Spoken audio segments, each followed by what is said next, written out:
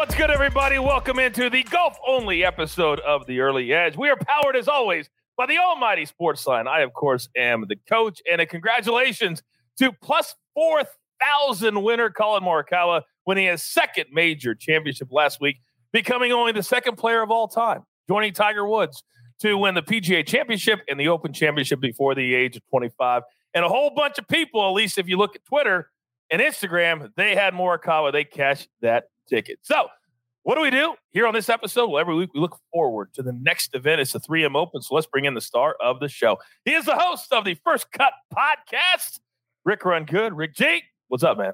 Coach, 3M Open. These are always kind of weird weeks. The week after a major championship, especially one on the other side of the pond. A lot of guys making the trek back. There's a lot to parse out this week. There really is. Are you willing to play guys that play in the Open? Are you willing to play guys that play deep into the Open? What are you looking at? Are you looking at guys who didn't make the trip? I think there's a lot to unpack. Now, Rick, the last two events we had that felt like this, Cameron Davis, plus 12,000 or something like that. And then Lucas Glover, he was a pretty high number as well. This might be the type of week that we get a nice number that cashes. Give us a little preview for the good people at home that follow us here at the Early Edge on what to expect this week. Yeah, absolutely. It's TPC Twin Cities. So this is an event, the 3M Open, that's only been held for 2 other years. Matthew Wolff won it in 2019. Michael Thompson took it down in 2020. So there's not a ton of data. And if you look at the course itself, Coach, there's not really many defining features to it. Yeah, there's water lurking out there in a lot of areas, but it's not like it's obviously a bomber's course, or it's not like you have really tight fairways with thick rough and you're like, okay, driving accuracy, that's going to be important. It's just a very average course on the PGA Tour, which kind of opens it up to a lot of different players. There's a lot of different ways to get it done. And historically, to get it done, it's going to be about 20, 21 under par. They haven't had much rain at the course for this summer, Coach. So depending on how much water they're dropping on it through the sprinkler system, they could have this play as fast and firm as they would like, or as soft as they would like. So it's going to be quite an interesting situation when we start getting boots on the ground and seeing how the course is actually playing. Yeah, they had a great start to this tournament a couple of years ago. You mentioned Matthew Wolff won. How he won was in spectacular fashion. They've got a really good finishing hole, par 5. You really got to have a nice stride to be able to go for it.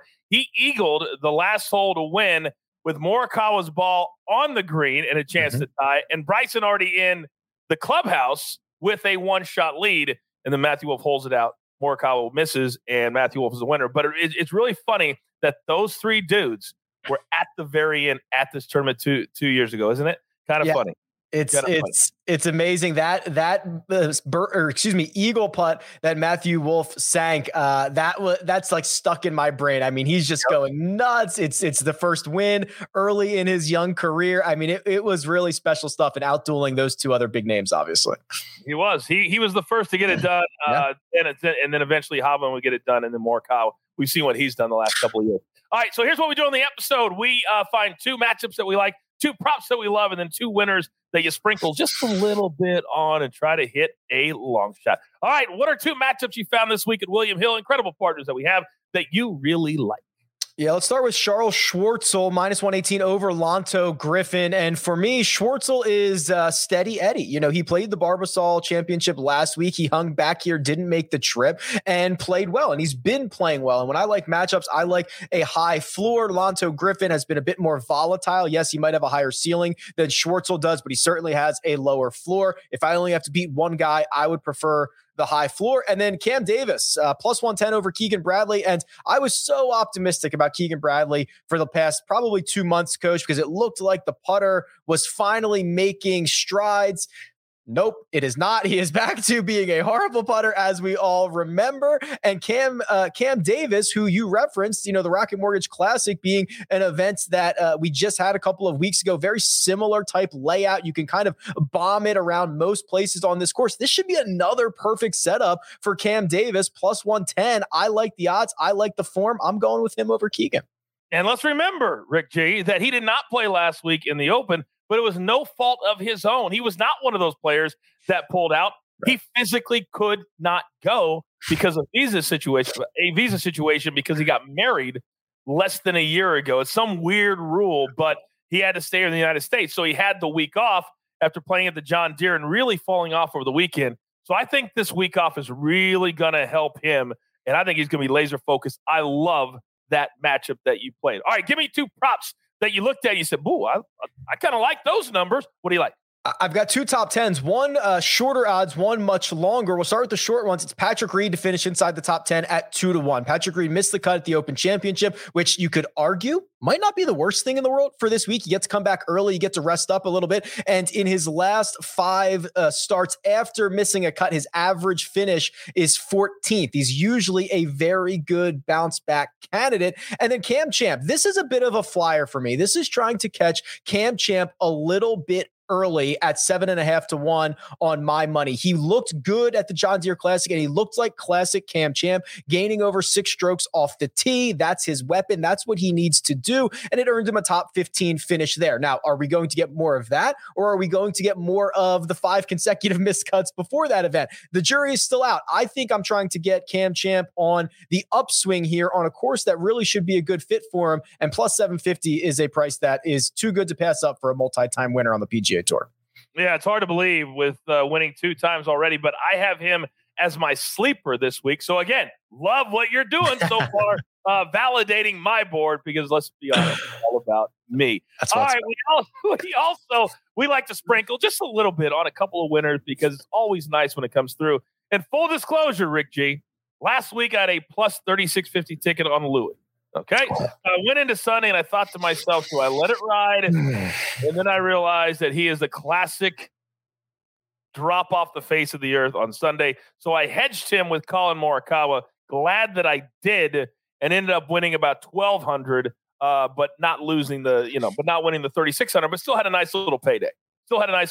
As I hedged. So I felt good about it. Give me a couple names this week that if I have them going into Sunday, that I have the option of hedging once again. Come on, let's go. All right, we'll start with Patton Kizzire. He is 50-1, and this is kind of interesting. He's the opposite of Louis Oosthuizen. He's been unbelievable on Sundays recently. In 6 of his last 8 starts on Sunday, he's gained at least 3 strokes on the field. It's absolutely bonkers. He's been going absolutely ham. But what I like about him is the volatility. This is the type of field that if you can get 3, 3.5, maybe even 4 really good rounds out of Patton Kizzire, he's in contention here. I mean, he is a high ceiling golfer. I think if you're looking for an outright, that's what you should be investing in. And then Bubba Watson at 35-1. I don't have to read off Bubba's resume. He's got a better winning pedigree than the vast majority of the players in this field, and he's been trending in the right direction. He's been playing really well. He had to withdraw from the Open Championship, not because he tested positive, but because he was just in close contact with someone who did. So he stays home, gets to rest up, gets to go to a course at TPC Twin Cities where he should be able to lean into the driver. I think this is a really good price on a guy who has legitimate win equity come Sunday afternoon. He's also been leaning into the fishing pole because he posted pictures of a very small bass. I hope he threw it back because it is landing 10,000 lakes. One thing I want to point out, because I thought you brought up a pretty cool thing, because at one of the books that I use, a very popular bet now is lowest score of a particular round. So if Pat Kizzire is maybe 10 shots back or 12 shots back on Sunday, it might be a great spot to play the lowest score of a particular round.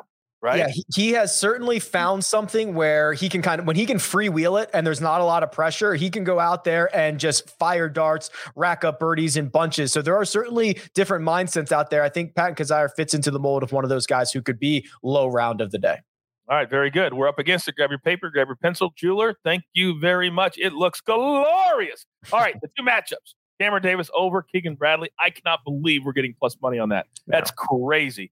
Charles Schwartzel over Lotto, minus 118. Then a couple of props that we love. Patrick Reed, top 10, plus 200. Then Cameron Champ, also a top 10, plus 750. Then 2 to win, just a little sprinkle. Patton Kizzire, plus 5,000. And Bubba Watson, plus 3,500. I feel good about this week. Now, only 4 weeks left, but players only have 3 opportunities because there is an opposite field event. We're getting very, very close to the FedEx Cup playoffs, and also the Olympics are going to be played as well. We're very, very busy. Don't forget, check out the incredible mega preview of the First Cut pod. If you want all the picks and all of the analysis, we've got you covered. You've got your marching orders. Let's take all of these golf tickets. Let's take 5 of these 6 golf tickets straight to the pay window for my man, Rick Run Good, Rick G, the EP, the jeweler who puts it all together here at the brand. I am the coach. Remember, this is the only place your daily, weekly, any sport show of record. We like to call it the Early Edge. Good luck.